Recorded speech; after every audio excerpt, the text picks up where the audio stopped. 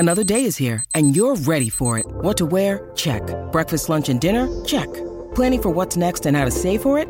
That's where Bank of America can help. For your financial to-dos, Bank of America has experts ready to help get you closer to your goals. Get started at one of our local financial centers or 24/7 in our mobile banking app. Find a location near you at bankofamerica.com/talktous. What would you like the power to do? Mobile banking requires downloading the app and is only available for select devices. Message and data rates may apply. Bank of America N.A., member FDIC. When you need mealtime inspiration, it's worth shopping Kroger, where you'll find over 30,000 mouth-watering choices that excite your inner foodie. And no matter what tasty choice you make, you'll enjoy our everyday low prices, plus extra ways to save, like digital coupons worth over $600 each week. You can also save up to $1 off per gallon at the pump with fuel points. More savings and more inspiring flavors make shopping Kroger worth it every time. Kroger, fresh for everyone. Fuel restrictions apply. Player Profiler and our podcast network is super resource intensive, and we rely on premium subscriptions to the website playerprofiler.com to keep the engine running. Go there, sign up for our player rankings, Dynasty Deluxe, DFS package, or go all in. Those that subscribe are everything to us.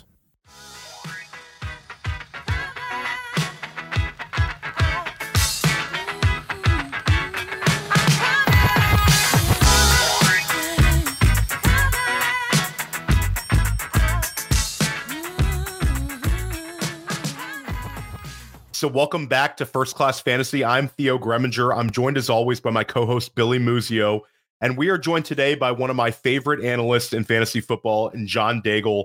John is putting out tremendous content at 4for4. His written work is excellent. His podcasts are legendary at this point, John. John, why don't you tell everybody a little bit about what you're putting out right now and what you have on tap for the next couple months? Too kind for the intro. I appreciate it. And right now we are all in that post-draft world. And so if you have rookie rankings going on, for example, my rookie rankings and tiers are up live at 4for4.com if that's your thing. If not, my best ball tiers, as you mentioned, will be available beginning next Tuesday, every single position at 4for4. So whatever you're into this time of year, I guarantee you there's something up for you over there. And the Most Accurate podcast is very, very good. I have the John and John podcast in my continual gym rotation. It's John Paulson and John Daigle, going over pretty much everything relevant in fantasy and helping us be better drafters. John, let everybody know when those are dropping. Yeah, so we actually have now a set YouTube schedule for the offseason at least, and that puts Paulson and myself together live every Wednesday at 12:30 p. Eastern. But of course, if you can't make it live, no worries at all. The Most Accurate podcast feed, wherever you listen to podcasts, that's where you can find it, usually by Wednesday afternoon. The most recent episode from yesterday, actually, I did the grueling task of watching every post-draft press conference. And so then we talked about the top 15 takeaways for veterans. Because, yes, we already talked about rookies a couple weeks ago, but I wanted to really find out the fallout, what coaches are thinking, and the rookies they add, and what happens to veterans ahead or behind them. And so we talked about all of that for fantasy just yesterday. It's the NFL draft sliding doors. One door opens, one door closes. It's always a great topic. I'm looking forward to that. And yeah, we highly recommend John. And then John and John are also participating in our draft kit, which is going to drop at the end of the month. Billy is also going to do. Billy, you're doing Amon-Ra St. Brown. That's right. Yep. I'm stoked for that one. So we're really excited. That's winding down. That should be available to you on June 1st. So we're really excited about that at Player Profiler. Very excited. And that it usually sneaks up, Theo. I know you have to come into my DMs and remind me like so many times a week. So, but I will be there, and I appreciate you asking me. I always appreciate the invite. Anytime I can work with Player Profiler and Kelly and all of you, I'll always do it. I'm creeping in a lot of people's DMs right now, John, reminding them we got deadlines here. It's the borderline of post-draft and us trying to get everything out while also taking this quote unquote vacation for the next 2 months. Cause really, it really does go on forever. There is no off season anymore, but anytime I can get any amount of sun in while doing this work, like we can right now, I take advantage of that usually. No, for sure. And Billy, we got a lot to cover today. The show sheet is packed. Me and you had an opportunity to kind of sit back and talk about post NFL draft fallout, between the two of us. And now we have a chance to bring in the first of a few really great guests that we've got lined up for May. So I'm stoked. How are you doing today? Doing great. I'm excited to hop in. Twitter post yesterday, people you're on one or the other side of the fence about Bijan Robinson. There's not a lot of people in the middle. We saw his ADP creep up to RB2 in Underdog as of this week, which is a little asinine to me. But before we jump in, let's take a quick word from our sponsors, and then let's dive right into the RB1 talk. People always ask me, hey, what is the World Series of fantasy or the Super Bowl of fantasy football? And it's easy. It's the FFPC, the Fantasy Football Players Championship. It's a $6 million prize pool. And they've had their Never Too Early Best Ball leagues cranking since February. And so the FFPC is the answer to so many questions. Hey, where's the best place to get a Dynasty Orphan? Well, you can adopt a Dynasty Orphan at the FFPC. That's why we partner with them. If you want to play fantasy football for low, medium, high stakes, seasonal, best ball, dynasty, go to the FFPC. And don't forget, promo code Underworld to get you $25 off your first team. $25 off your first team, no matter what team it is, no matter what format it is, at the FFPC. Go do it.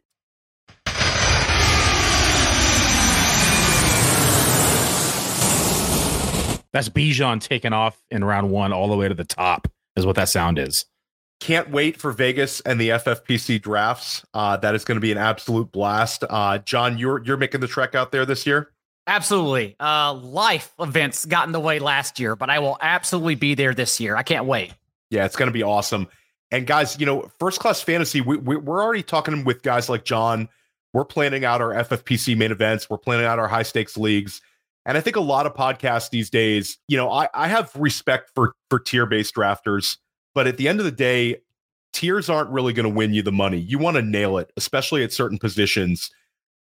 Just to talk about one of the greatest advantages you can get in high stakes fantasy is having the RB1 overall. Last year, there was a 79-point gap between Austin Eckler, the RB1 overall, and RB5 overall, Saquon Barkley. And in 2021, the gap was even larger. It was a 105-point gap between Jonathan Taylor and running back 5 Leonard Fournette. We've had a lot of go back and forth. There's rumors that Billy might be a Bijan hater. We want to put those to bed. But I first want to put John on the spot here. Who is the RB1 overall this season? It is boring, but it's still Christian McCaffrey for me. And I have heard people cite the splits about when Elijah Mitchell was healthy second half of the season, how McCaffrey's touches dipped. And although that did happen in the second half, that is true. I don't think anyone's using context correctly because McCaffrey's touches dipped in the second half of blowouts. Like McCaffrey with the 49ers last year played 98% of first half snaps. There's a reason why he wasn't getting touches in the second half because they were blowing teams out of the way. And so now if you're assuming any more competition, any more competitive games, there's just no way, in my opinion, McCaffrey isn't an every touch back, even with Elijah Mitchell healthy. So for that reason, again, it's not sexy, it's boring, but he's still the RB1 overall for me. Billy Muzio. 100% agree. Yeah, the splits are one thing, and you take a look at the way this offense is going to operate this year, right? The quarterback controversy. What are they going to do? They're going to lean on the run game. They're going to lean on the dump offs. They're going to utilize Debo more again. They're going to utilize Christian McCaffrey. I think we can see him used in a wide range inside this team again here in 2023. When it mattered most, right, against Philly, he was on the field 100% of the time. 100% of snaps that blowout game where they lost Brock Purdy. So what Daigle said is absolutely accurate. It's hard to compete with a back to compete for the number one spot when you're seeing 100 plus targets. You're seeing 240, 250 rushing attempts. Right? There's 1,800 yards is almost the floor for Christian McCaffrey if he stays healthy from all-purpose yards because he's going to be so active in the passing game. He's going to be, seeing that 56, 55% of the rushing share on the ground. And so it's hard to compete with that from anyone else who's coming in to try to challenge in that number one role. Because of the amount of targets that he's going to get, it's automatically going to prop up his PPR value, right? The only other back that's going to see even near the same is Austin Eckler. And if, Kamara stayed healthy and it wasn't suspended, then he could at least be close to that number, but still he's going to be 20, to 30 targets behind these two. And so I don't see somebody like Bijan coming in and dethroning him as the number one running back just because of the expected pass volume. And we just, it's hard to beat those numbers from a running back perspective. I think that the one like unknown upside thing with McCaffrey, even though he's an older running back, is that this is an entire offseason where he's with the 49ers organization. He was basically learning the playbook on the plane coming from Carolina, and he produced right from the word go. Mm-hmm. We certainly saw him smash with Brock Purdy. Like, those splits were extremely promising for putting up massive numbers with Purdy. I think the only thing that would give me pause, and McCaffrey is my RB1 overall as well. The only thing that gives me a little bit of pause is over the last 10 years, we have not seen a running back entering year 7 perform at this level. We've seen 2 RB1 overalls come in year 6. It was Eckler last year, and it was Jamal Charles way back in 2013. It's pretty much been a younger man's game when you're trying to determine the RB1 overall. So that gives me slight pause, and I think that people are really betting on Eckler and McCaffrey, where year 7 is a little bit tricky. Now they're both incredible athletes, and they're both pass catchers, so it's potentially less of a breakdown than your traditional between the tackles guy. But that does give me a little pause. And Billy, that's a nice segue to our next question, because right now Bijan Robinson has steamed up to number 7 overall in the FFPC 350s, the Players Championships. And he's also on Underdog, has steamed up incredibly high. He was already going pretty high before the NFL draft. The top 10 draft capital, I mean, I think it's pretty much in fuego for Bijan Robinson. So you've had a little bit of pushback on Twitter yesterday. We'll start out with you on this, and then we want to hear from John. Where should drafters be selecting Bijan Robinson? So I'm fine, like the end of round 1, beginning of round 2, right? That's okay. And when I say I'm giving pushback or I'm getting pushback, it's just because I don't like the RB2 price tag, right? I could see him going more of kind of like the beginning to middle of round 2 is where I think he should go. I understand he's a generational talent. Love the talent. Just love the fact he's going to get a lot of opportunities on the ground. But in order for him to surpass Christian McCaffrey, Austin Eckler, and finish in the top, so let's just call it top 2. We can even call it top 3, because last year we had 3 running backs above 300 fantasy points.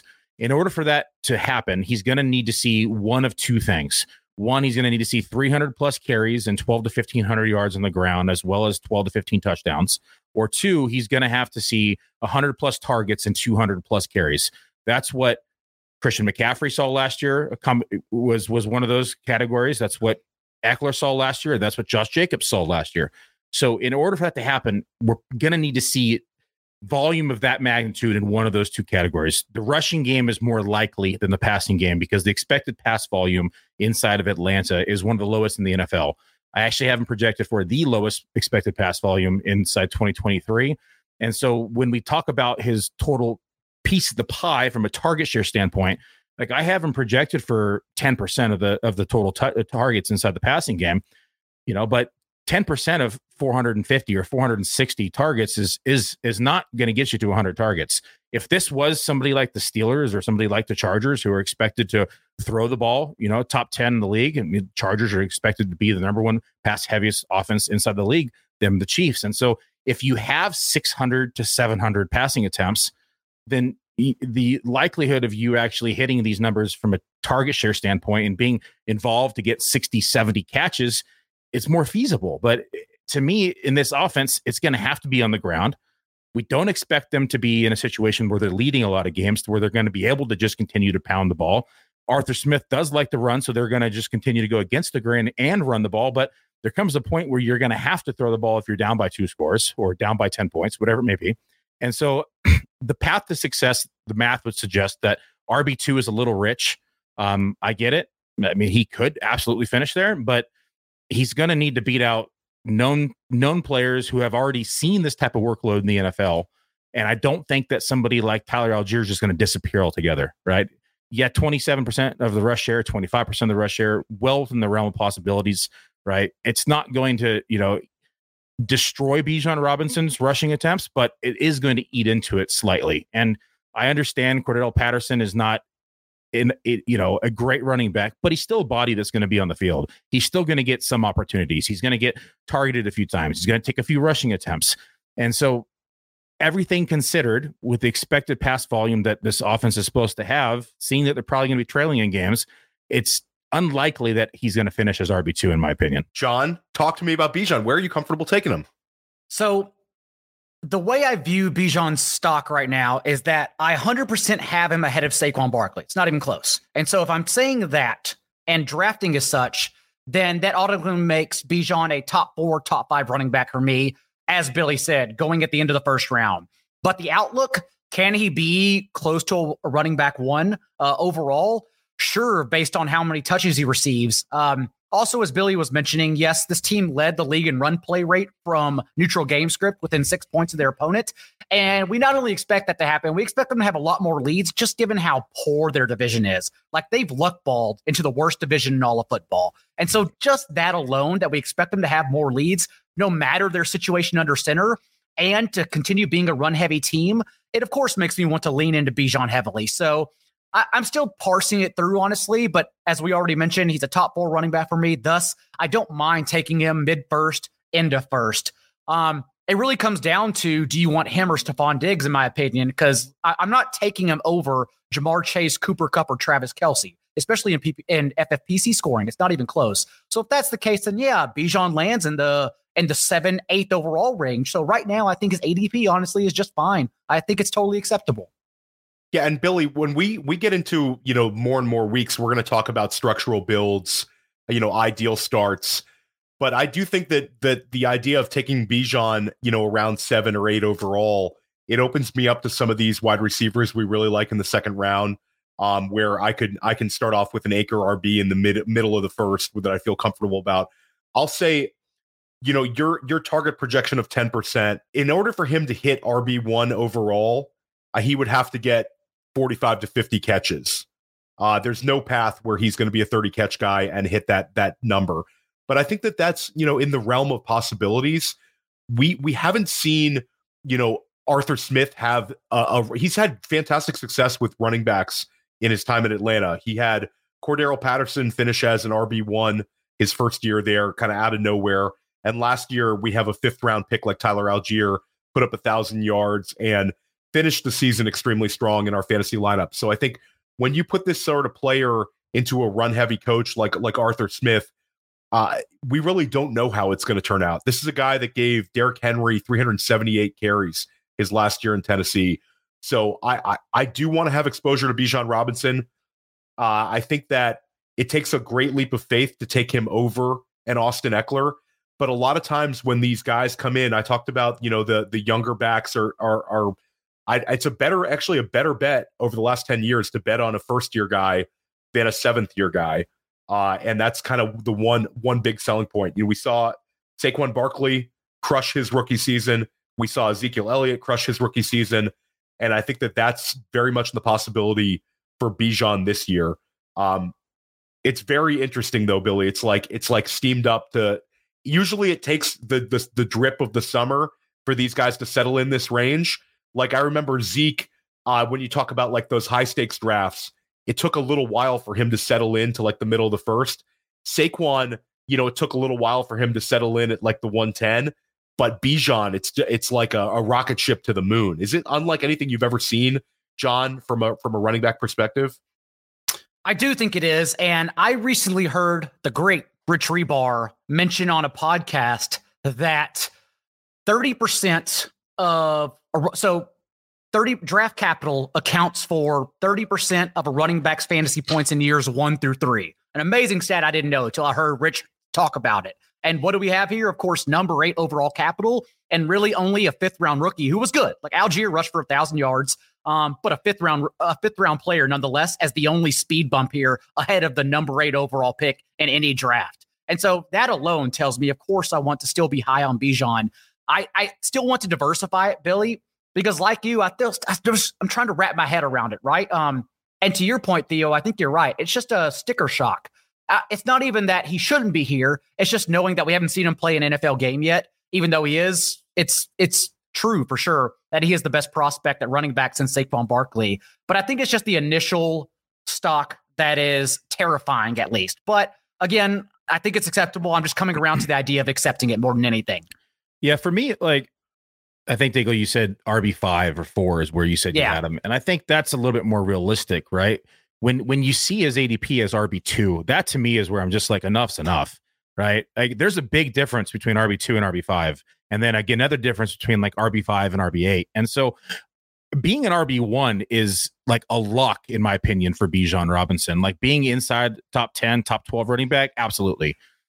That jump to 2 is just the one I can't get over, right? And I think there's a path to where it can happen, but it's going to take a lot in order for it to go that way.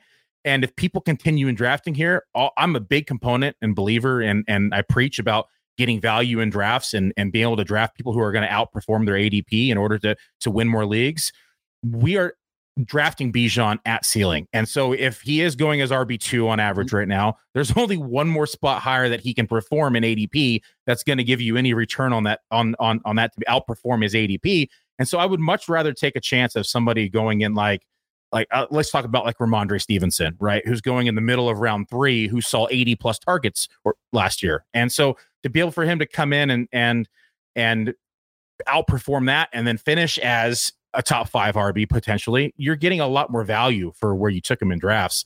And so for me, it's just a cost analysis. And I look at it and say, I'm just not willing to pay the price because there's a lot of downside involved here that people are just glossing over because of his talent coming out of his prospect talent coming out of college and landing in this situation where he is a top 8 pick. And so there is a lot to like about him. I'm not saying that there isn't, but there is also the flip side of the coin that we have to be concerned about that people aren't discussing. I thought, John, your comment was very interesting because for weeks, Billy and I have had guests on.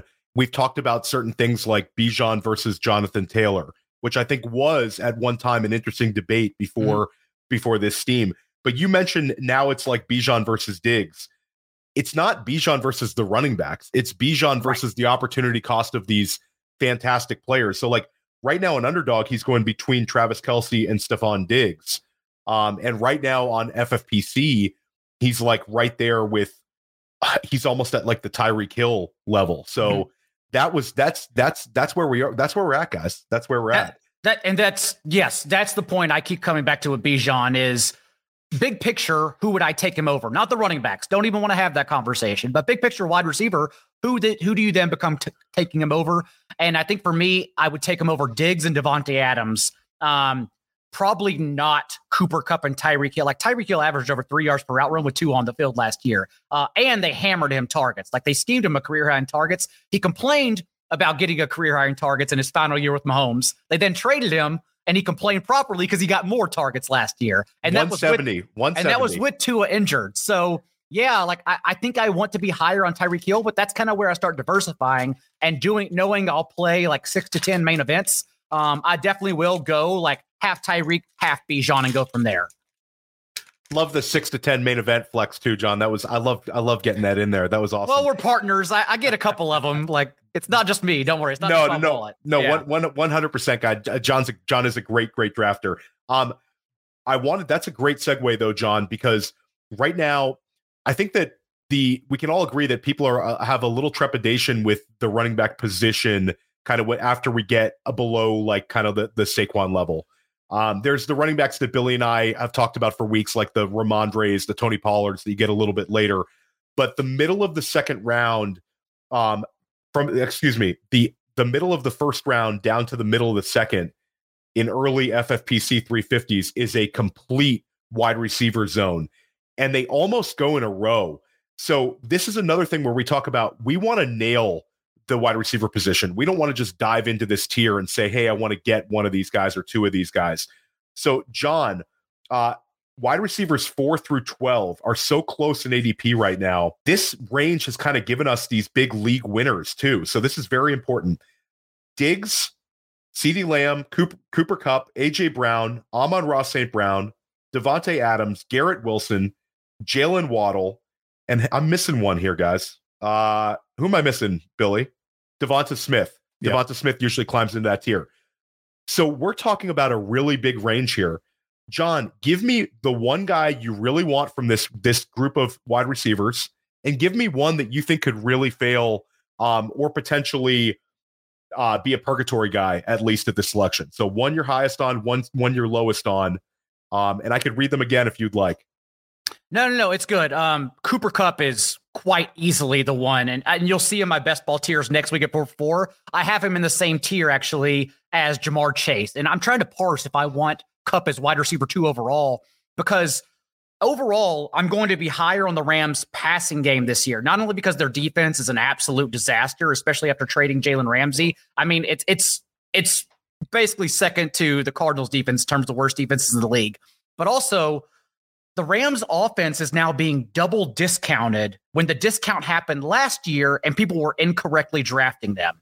Like Stafford, remember 2 years ago, Stafford threw 13 touchdowns on only 19 throws inside the 5-yard line. And so we knew passing touchdown and just regression overall was going to happen last season. And it happened via injury, but Stafford, of course, passing touchdown regression happened. Cooper Kupp, though, in those 6 games, those 6 full starts from Stafford, was amazing. He was on pace to outscore Justin Jefferson in terms of points per game as a fantasy wide receiver 1. And those 6 games, Cooper Kupp went over 100 yards in 5 of them and averaged double-digit targets in all 6 games. So Cooper Kupp with Stafford in an offense that now is going too undervalued, I think is the real steal here.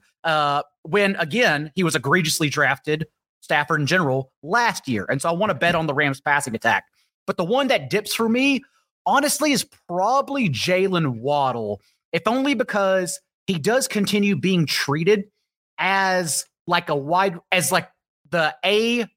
am I looking for? The wide receiver B to Tyreek Hill, but it's not. It's actually like Tyreek Hill is wide receiver 2 and finishing top 5 in percentage of teams' targets among all wide receivers last year. And then you have to dip all the way down to 17% of the team's targets with Jalen Waddle. Like, it's not even close the way they treat Tyreek Hill and Jalen Waddle. Waddle is clearly a wide receiver 2 who does not compete as a wide receiver 1 on that team. So unless you're trying to double stack him with Tua, which, as we know, for redraft, we're not doing that so much. For best ball, yes, but redraft, I don't mind missing out on that. Waddle's probably the one that you lose me a little bit on. Yes. So for me, the one that I feel really strong on, and I hope I'm not stealing Billy's answer, but it's CeeDee Lamb. Like, I love CeeDee Lamb this year. We started seeing CeeDee Lamb take that step last year. And I also love the fact that with Dalton Schultz gone and the question marks they have at the tight end position, I think that there's an opportunity where CeeDee Lamb starts being used more heavily in the red zone, that he's like their red zone attack. So I'm big on CeeDee Lamb this year. I think he could even take a step forward. If it's not a Jamar Chase or a Justin Jefferson finishing as the wide receiver 1 overall, I think it could be CeeDee Lamb this year. So I'm big in on him. And I really hate to poke holes at trying to find the guy that's going to fail out of this group, because I like a lot of them. And I think I have like a lot of priors on these guys. But it's more likely, if we're looking at it in a historical context, it's the guys that have gained so much steam from their ADPs last year. So those would be Devonta Smith, Jalen Waddle, Garrett Wilson, and Amon-Ra St. Brown. One of those 4 is probably going to be the one that's going to not return value. And not returning value there could mean that this player finishes like wide receiver 18 overall. But if they finish wide receiver 18 and you're drafting them at this sort of range, that really, really hurts your build and it hurts your wallet. So I'm going to go ahead and say, as much as it hurts me to say this, it's a guy that I've drafted a number of times over, sort of similar to your Jalen Waddle argument. Devonta Smith, I think, could be a guy that fails to hit these big numbers, just because it's AJ Brown year 2 there. Maybe they have an even bigger path for AJ Brown.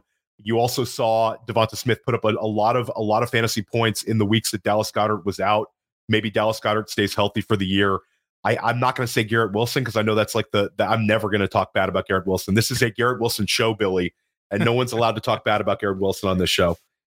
So you did take one of my guys. It was not Lamb, although I like Lamb this year. I'll start with the one I like, and then I'll touch base on Devonta Smith just to piggyback off what you said. For me, the one I'm absolutely loving at cost right now is Amon-Ra St. Brown. Right, it came in even in his rookie year, had 119 targets last year, 146 targets. We have no more Swift here, right? We have Jameson Williams suspended 6 games. There's a lot of opportunity here in the passing game for him to really take on even a larger role than what he saw last year. And even last year, he was, wide receiver 8 in targets. He was wide receiver 3 in target rate at 32.3%. He's surprisingly used a lot in the red zone as well, with 21 red zone targets last year, which was wide receiver 8. With the suspension with Jameson Williams, that really opens up 6 games of just dominating the target share in this offense.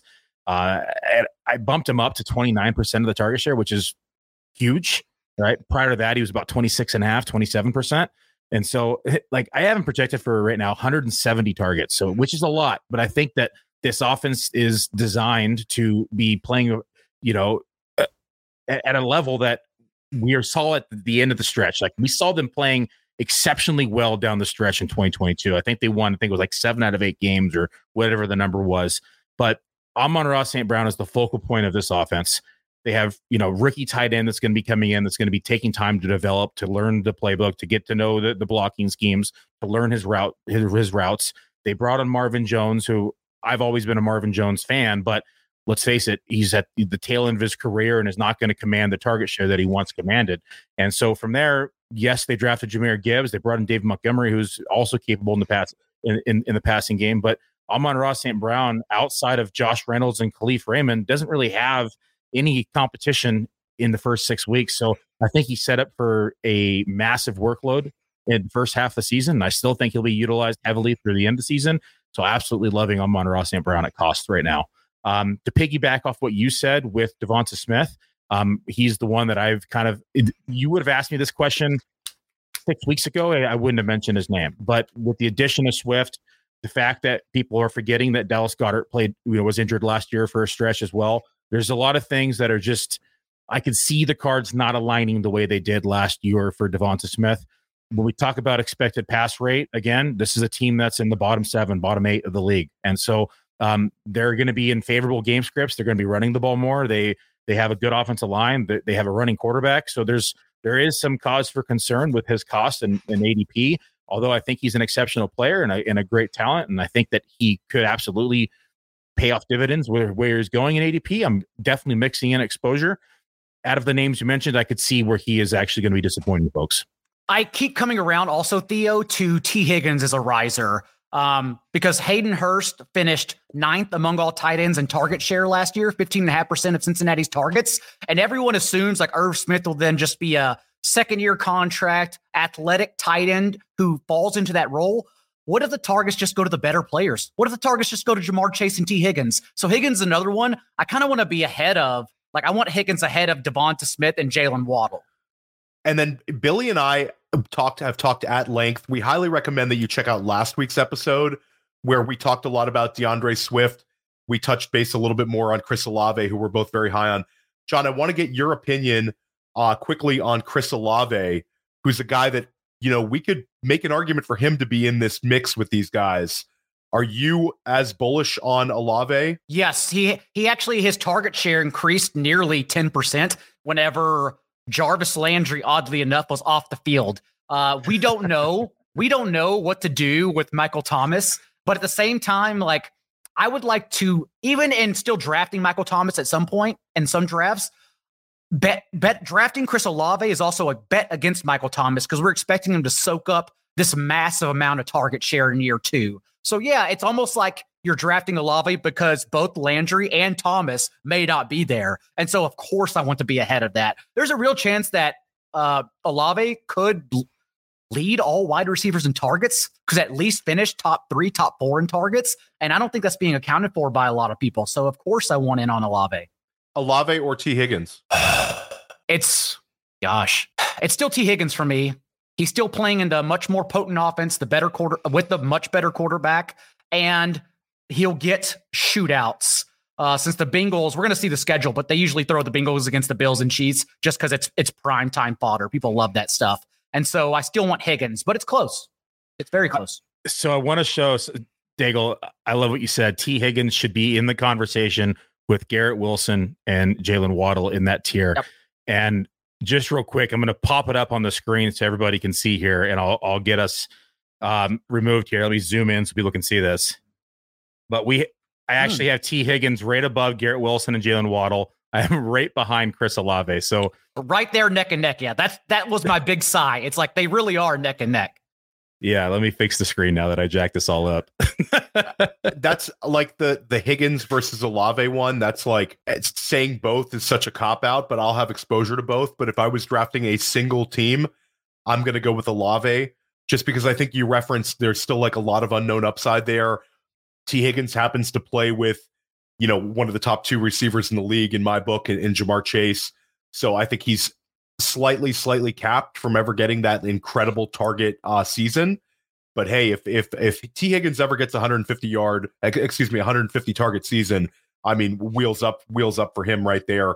The Bengals are still, top 3 in the league in expected pass volume. And so I think there's enough to support 2 wide receiver ones in this offense.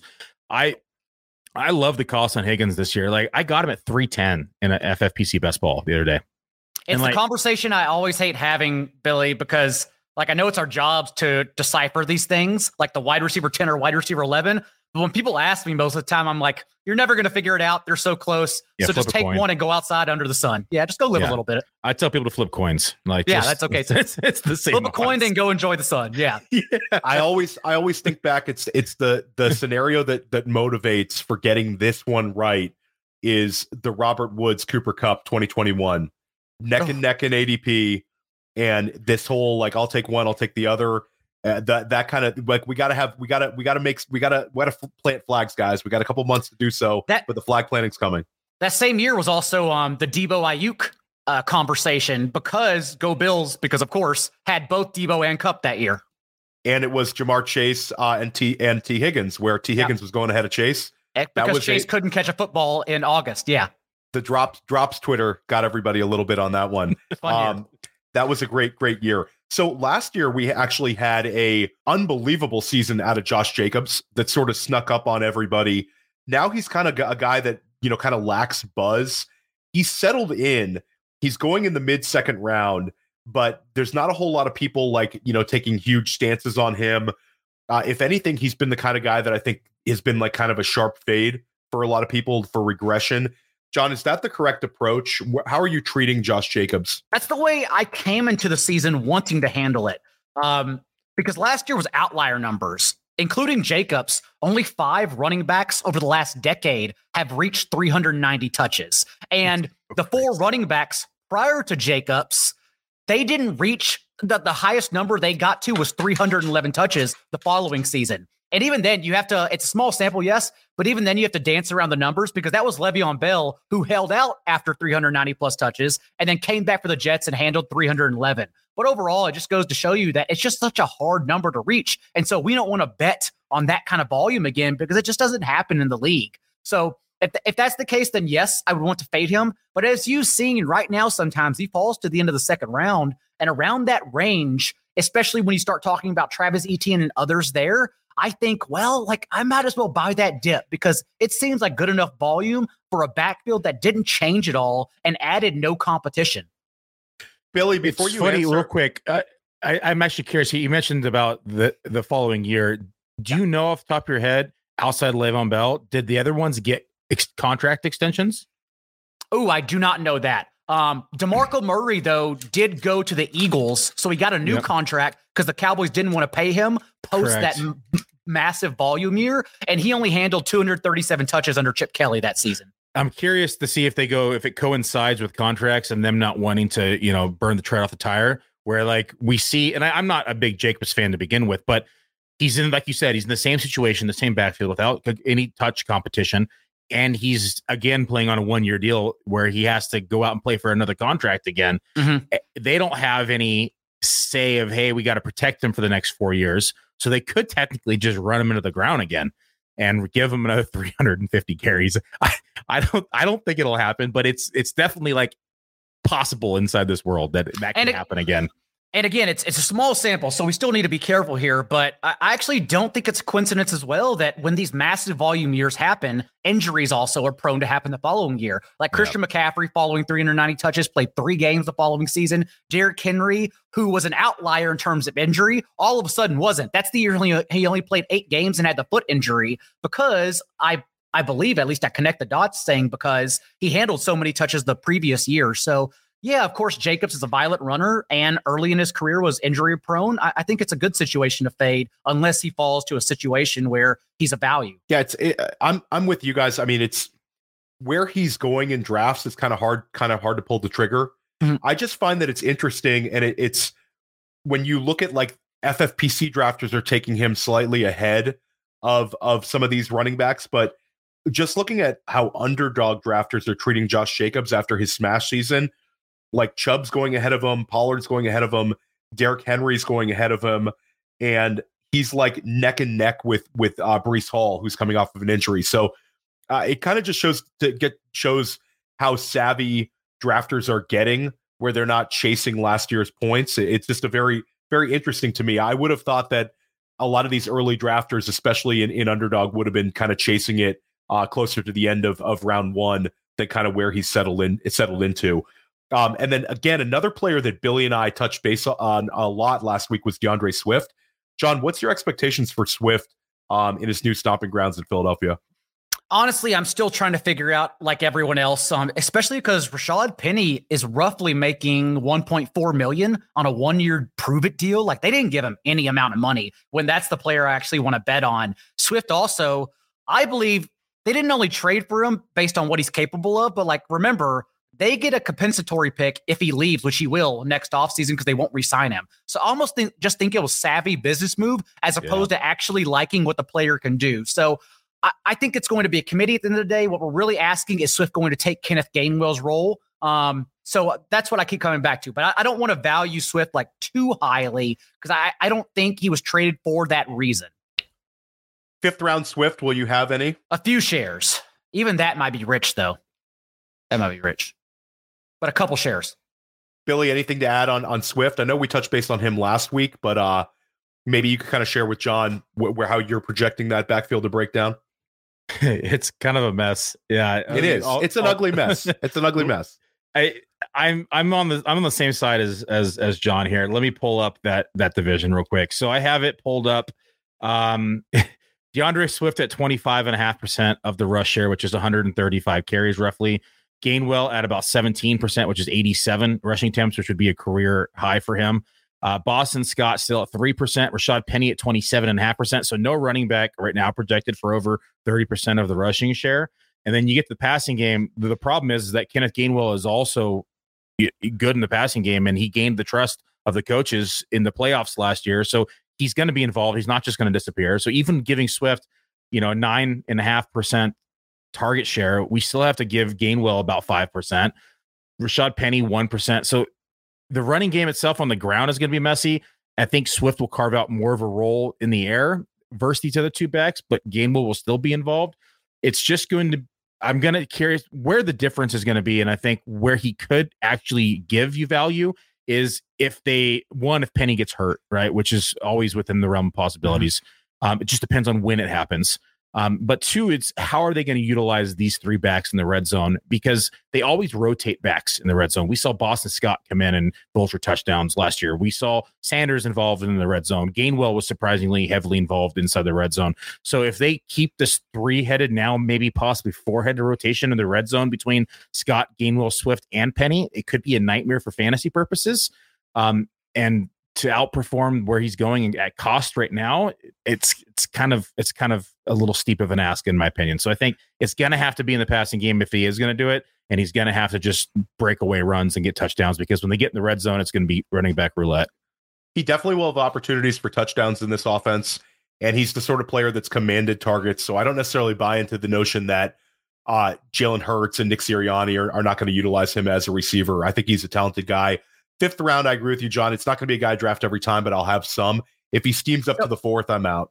So can I get into the Jalen Hurts conversation? Because I think it actually ties into DeAndre Swift. It does. Yes. And also why A.J. Brown is very high on my list. I think I'll have him ahead of Stephon Diggs, actually, in my rankings, because we are betting on competition for the Eagles this year. Like last year, the Eagles trailed for a league low 19% of second half plays because they played the league's easiest strength of schedule. They played absolutely no one. That's also why Hurts averaged 19.5 first half attempts per game compared to only 11 attempts in the second half of games, because they could scale it back.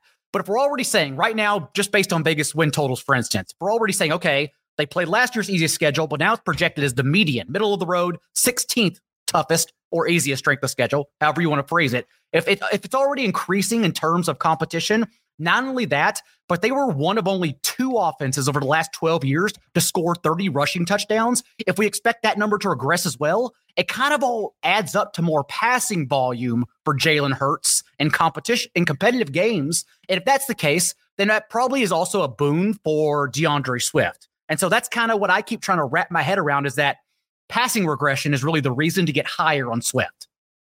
I love that. And a shout out to Nick Burcham in the chat. Billy saying he wants to hear a Fantasy Channel talk about Brian Robinson and Antonio Gibson. Billy and I, we're running pure in First Class Fantasy. We've spent multiple episodes going over this. We are both on Antonio Gibson as the better value and a guy that we really, really like in terms of ADP, with Eric Bieniemy taking over as offensive coordinator. John, lightning round, at cost, Brian Robinson or Antonio Gibson for your builds? Brian Robinson, trusted him for 18 carries per game whenever he was healthy. I know Chris Rodriguez, yes, in the chat. I know we're laughing, but they did say they had a 3rd round grade on Chris Rodriguez. I went on previous shows pre-draft and said my favorite last round pick was Chris Rodriguez because he seemed like a kind of guy NFL people love. And of course, he's a Ron Rivera guy, like a 20 carry, 2 yards per carry kind of guy. That's who Chris Rodriguez is. Ron Rivera loves that shit. Ron Rivera loves those backs that are not that talented, but they don't fumble. And then he'll, like Antonio Gibson, will have like a 26-point fantasy week the week before, and then he'll cough one up, and he'll be talking about him as a punt returner. So we love it. But yeah, Nick, so definitely check out our previous episodes. Billy and I have gone over a lot of these kind of like skanky backfields and trying to extract value from them. So the 3rd round, guys, in these 350s has become a quasi running back round. We're seeing Derrick Henry sometimes slide in there. Once in a while, slide in the 2nd, but let's call him an early 3rd. Ramondre Stevenson, the suddenly banged up Ken Walker, who Billy has a 4th round share of right now in some best ball tournaments. But let's call him a 5th round share the other day. Let's call him a 3rd rounder for this mental exercise. Najee Harris, Travis Etienne, and Jahmyr Gibbs. We're seeing these guys all kind of go in this round.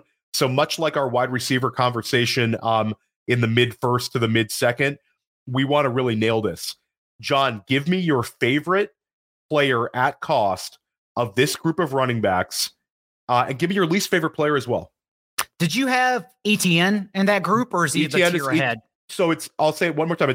It's Derrick Henry, it's Ramondre Stevenson, Ken Walker, Najee Harris, Jahmyr Gibbs, Travis Etienne. So out of that group, Najee Harris is my favorite, and it's because they have pretty much catered to him this offseason. Like, remember, assistant Steelers GM Andy Weidel came out in the post-draft conference and said, like, we have emphasized wanting to be a bigger physical team this offseason. And so far, they've done that. They committed $32 million guaranteed in free agency to 2 new starting offensive linemen, Isaac Seumalo and Nate Herbig, and then also jumped up ahead of the Jets for their favorite player and a new left tackle, Broderick Jones. They still have Dan Moore on the roster, but Dan Moore was so bad last year. I would imagine Broderick Jones, just with the number 14 capital alone, starts immediately. And I know we all love Darnell Washington as like a receiving threat, but Darnell Washington is a big blocking tight end. Like, that's what he does best. 6'7", 265 pounds. And so also added him with day 2 capital. And remember, Najee Harris post-bye from week 10 on, after he got over that ankle injury, he averaged 21 touches per game and was far more explosive. Top 10 in EPA per play among all running backs in that span as well. And so I do think with better offensive lineman play, they have kind of emphasized wanting to lean on Harris all over again. Like, Jaylen Warren's fun, and he's going to be amazing if Harris is ever injured and actually sits out, whereas last year he played through injury. But Harris is still the guy you want, who was going, remember, as a first-round player last year, even though we all knew that was the most egregious pick all offseason was Najee Harris in the first round. But now we're actually getting this like 5th, 6th round discount on him. So yeah, I like Harris quite a bit. Billy, before you answer with the one you like, I'm going to have a special rule for you. It has to be one that's not your favorite besides Ramondre Stevenson. How did you know? Because this is a Ramondre Stevenson show. But we're going to take it out of there, Billy. Give everybody your favorite running back besides Ramondre in this group. Okay, I'll just want to one little stat. Ramondre Stevenson had 89 targets last year. It's sneaky that no one thinks about. He was RB3 in targets last year, and they didn't add anybody. So he's in line for another big role. So it was going to be Ramondre Stevenson. So now you have to read me the names again because I was already prepared to talk about Ramondre. Okay, so it's Derrick Henry, Ken Walker, Najee Harris, Jahmyr Gibbs, Travis Etienne. Give me one you like from that group. Daigle already said Najee, and I agree on Najee. So I'm gonna just add another name in the hat here, and I want to talk about Kenneth Walker because now you can get him in round 5. And so I understand they added Charbonnet here. This offense, though, in general, I think is going to be leaning more on the run game. I don't think they want to have to continue to rely on Geno Smith. Yes, they just re-signed him. He was very efficient last year, but I do think regression is due for him here in 2023. I think they're going to lean more on 2 running back, but I don't think that Ken Walker just going to disappear. And so now that you can get him in round 5, like it presents itself as a value. Like I was totally against Ken Walker when he was going in the middle of round 2. I didn't like it. Didn't like what his cost was. Loved the upside. Loved his breakaway rate. Loved how many he was, just breaking off huge chunk runs. But the fact that you can get him in round 5 now, I mean, I think now the hate's gone too far. I think that it's dynasty season. The rookies are hyped. It's now, going into against people who have a proven record. And I know that we've only seen the 1 year from him, but he looked really good last year. And so I expect him to continue to get the bulk of the carries. I don't think it's going to change much. You threw me off, Theo, because I was already prepared to talk about Ramondre Stevenson, but the next man up is going to be Walker. I'm throwing curveballs here on First Class Fantasy at Billy. Just keep him on his toes. I'll say I like your answer, John, a lot on Najee Harris. I think that like if you look at his season in context for the splits, like I think people might be underrating him a little bit. I also like the draft pick of Darnell Washington, how they can utilize him as a blocker as well. But for me, Brent and Billy, your Ken Walker, our first guest was JJ Zachariason, and we were all talking about how overrated he is. Now he ends up in the dead zone, kind of where he kind of belonged the whole time, and he does have a little bit more appeal there. I worry about, does Pete get cute? Does Charbonnet get the goal line work somehow? Does Charbonnet get the 2-minute offense work? To me, it's just kind of a mess. I hope we have a little more clarity as the summer goes along. But my pick out of this group is going to be Jahmyr Gibbs. Dead zone running back, I want to bet on young running backs with pass catching ability.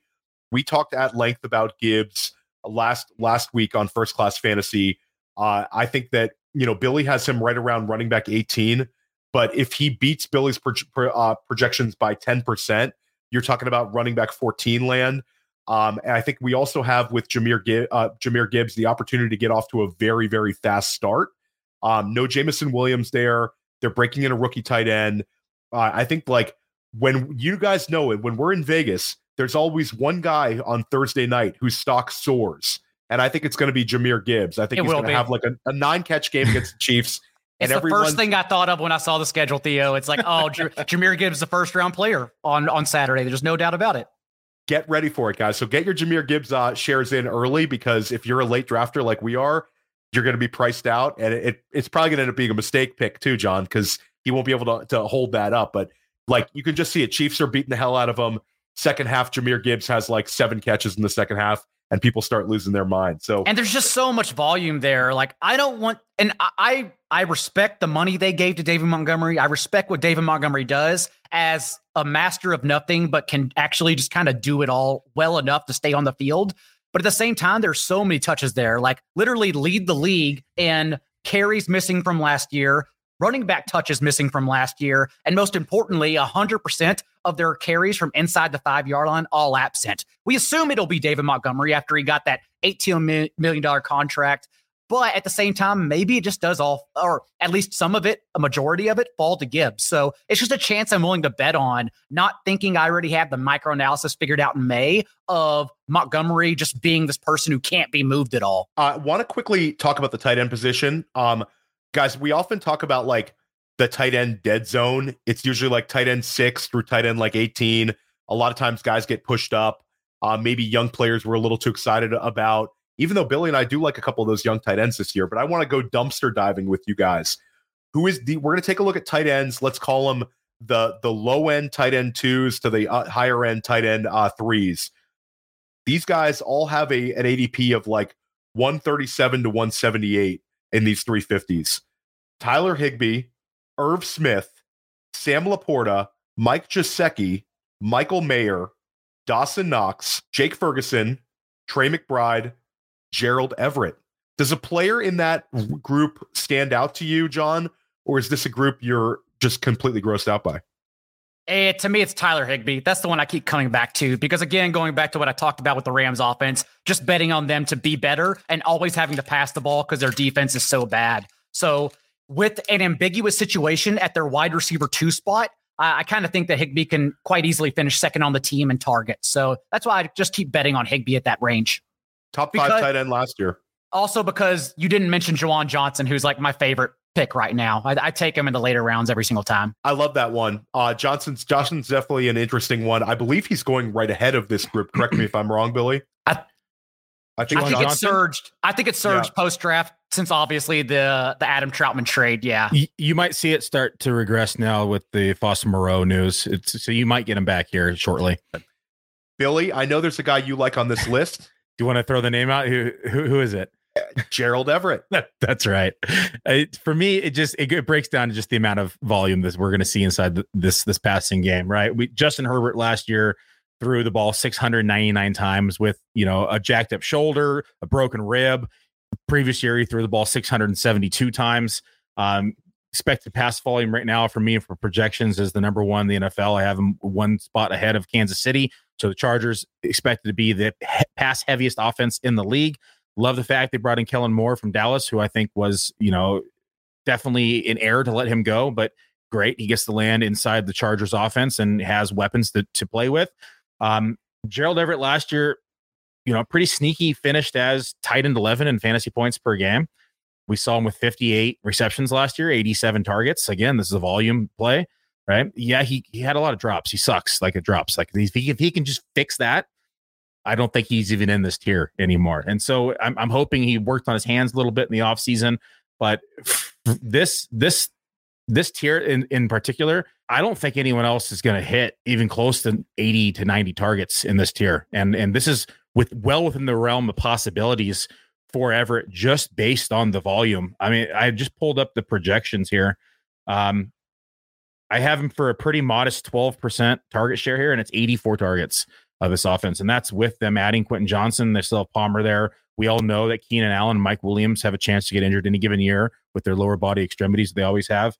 And so who knows what's going to happen with Eckler if Eckler decides not to play. And this is a big what if, right? I don't know. We're kind of playing in never ever land right now, but if he does, that's going to open up another 100 targets. And so there's a lot of paths to success here for Gerald Everett to outperform ADP. Permar in the chat mentioned Sam Laporta. And that's when I keep him and Luke Musgrave. I kind of keep trying to wrap my head around because the easy explanation is day 2 rookie tight end. Like that's all you can say. And then you probably don't want to take part in it. But at the same time, like the Lions are never cited as winners of that TJ Hawkinson trade, but no one had more touchdowns from tight ends than the Lions over the second half of the season. It happened across 3 different guys, but like the Lions won just as much of that trade as the Vikings did in making that deal because they also got that production and they didn't have to pay TJ Hawkinson either. And so although even in that span, the second half of the year, it was the 3rd lowest rate of targets to tight ends, they produced in the red zone and they were schemed in the red zone so much, it kind of does make me want to be a little bit higher as a tight end 2 on Laporta.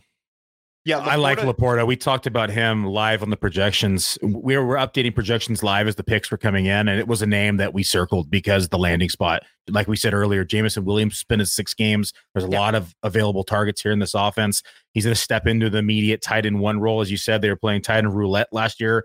It was screwing up everybody's rankings and projections on Fantasy Pros because they would catch 1 catch or 2 catches for 25 yards and a touchdown to finish the tight end 1. They were outside everybody's top 30. My favorite was James Mitchell 3 touchdown week, and everyone chased it. And then literally the next week, Brock Wright had 3 touchdowns. Like, yes, that's why you don't chase touchdowns, chase usage.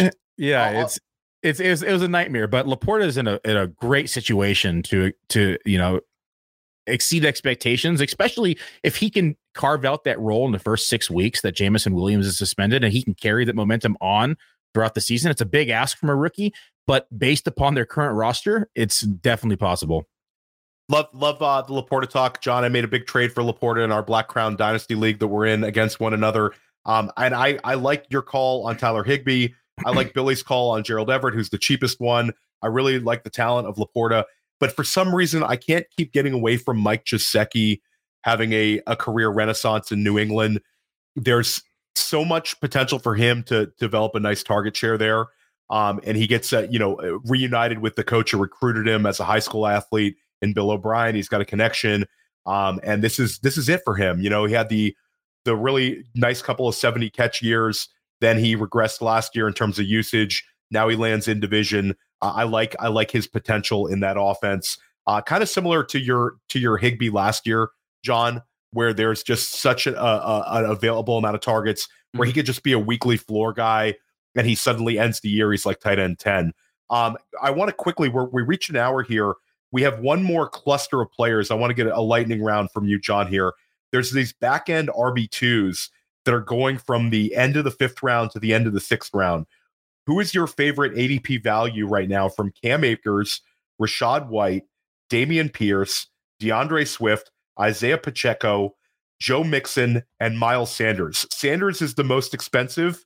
Rachaad White is the least expensive of the group, but they're all going pretty much in a line. And what's funny is that I do think Sanders is, well, if we're assuming Mixon is on the team, which I think we're late enough into this process, and there's just no one there, like they're not going to lean on a 5th round running back who doesn't play special teams. Like that's what I also worry about Chase Brown, even at this time of the year when we're trying to draft like the contingency option just in case.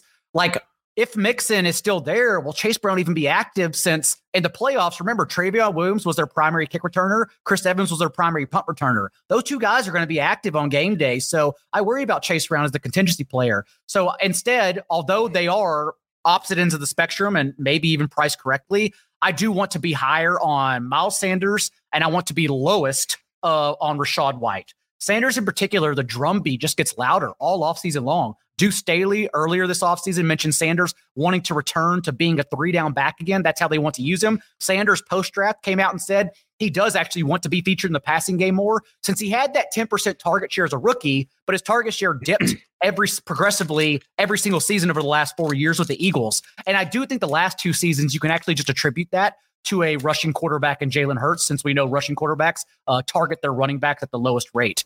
But at the same time, since everyone's mentioning this, it's important to also remember that Scott Fitterer came out post-draft and said also he thinks Sanders can be a 3-down option and be used in the outlet game. So everyone that matters in Carolina is harping, saying this running back that we gave a 4-year contract to, no other running back in the market got 4 years, but we gave this guy 4 years. Like, we want him to be a 3-down guy, and no one's listening in fantasy. So yeah, I want to go right back to Miles Sanders. And Miles Sanders was actually a 3-down back his rookie year. Like, people forget that he had 50 receptions. He just wasn't utilized in that capacity once they had a rushing quarterback, and they were, using him in the running game as well and not throwing the ball as much. So I can definitely see a scenario where Miles Sanders is taking on that 3-down role again. I just talked about Joe Mixon yesterday in Man vs. Machine, Theo, because as John just said, like, he tried everything in his power to get fired this offseason, and he hasn't been, right? All the legal issues that we saw, the word about them possibly going to be releasing him. But as here we are, it's May 11th and he's still on the team. And so actions are speaking louder than words at this point. We have to proceed as if Joe Mixon is going to be the running back here inside the Bengals, and we want a piece of this offense.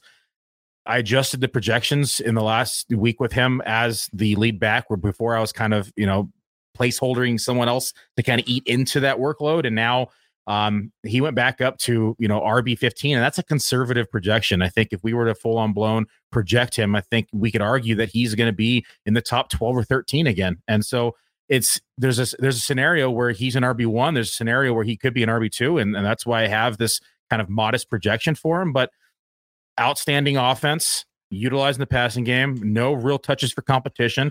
We have Samaje Perine, who's gone now, who's eating into a lot of his workload, especially in the passing game and in the red zone. And so with all that gone, Mixon is actually in line to have a better outlook in 2023 than he did in 2022. And he was being drafted much higher than he's going now.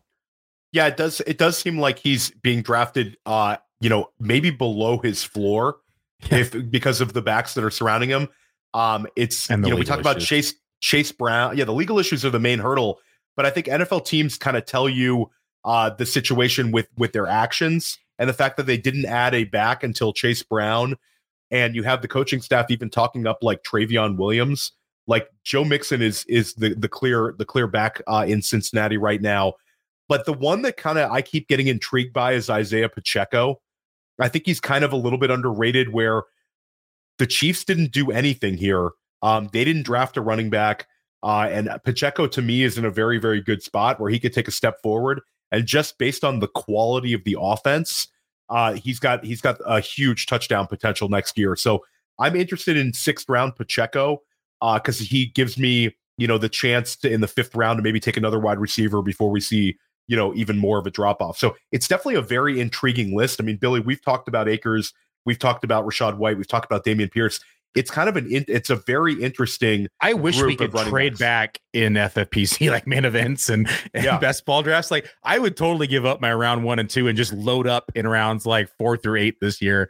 Like, just the value that's in those rounds, and then being able to, produce volume and have this opportunity. Like, I would love to just hammer through those. Like, I'm going to do it in my home league for sure. Like, I'm trading back, I'm getting rid of my early picks, and I'm just loading up in these rounds. And there is receiving regression coming hard for Jerick McKinnon. Like, 8 of his 9 receiving touchdowns last year were scored in that last 6-game stretch where he caught a touchdown in 6 consecutive games. Not only that, but in that 6-game stretch, he averaged a touchdown for every 3 catches. Like, it's not happening again. Oh, so come on, Dave. They got to go fully sustainable. They got to go somewhere. And maybe it's Pacheco. Maybe. And we talk about, you think about how efficient Clyde Edwards-Helaire was in the touchdown department to start the year last year. Like, Pacheco is a hammer. And I think that's kind of a potential, new wrinkle in their offense to kind of use him early in the year. He's just a violent runner, and I love his style. And I think that it could end up at the end of the year, you look up and you're like, holy cow, Isaiah Pacheco has 12 touchdown runs. His season this year could be similar to like what Miles Sanders put out last year. So, John, we've gone over an hour here. You were very, very generous with your time. You crushed it. I knew you would. We continue to bring out fantastic guests in First Class Fantasy. Definitely check out John's work. John, let them know again where they can find you. 4for4.com. Right now, a bunch of rookie things up, if that's your scene, between my rookie tiers, rankings, and a couple other written items. Also, if you want to see the nation's most accurate mock draft, it's on the site. Shameless plug. And then, of course, next week, my best ball tiers will be out for everyone, which includes a lot of what I talked about today. And John, you got to have a code right now for do you have a 4for4 code you want to pop? No code right now because everything's on sale. It's our early bird sale. So if you sign up right now, you get 10% off ahead of the redraft season automatically. So now's the time to jump in.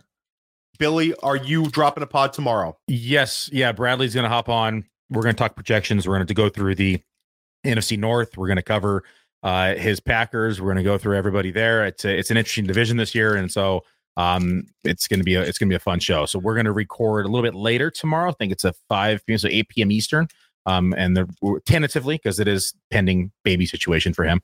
So once we get those times locked down, it'll probably be between 5 and 6 p.m. Pacific, 8 to 9 Eastern, most likely. And then tomorrow, I'm going to be hopping on with Cody Carpenter and Maddie Kiwoom. We're going to be doing a NFL schedule release impromptu podcast. So we haven't set a time yet, but we'll get it on Twitter. We're excited. I'm sure John and Billy, I know you guys are excited about the schedule. It's awesome when it comes out. It's an awesome time of year, guys. We're almost there. And then join us next week. We've got Scott Barrett of Fantasy Points joining us. Mm-hmm. And then we've got Josh Larkey the following week. So of the 33rd team. So we're bringing in the best guests. We want you to win a lot of money. Stick with us in First Class Fantasy all off season. I'm Theo Greminger. As always, Billy Muzio, and our guest today, John Daigle. Thanks, guys. Have a good day.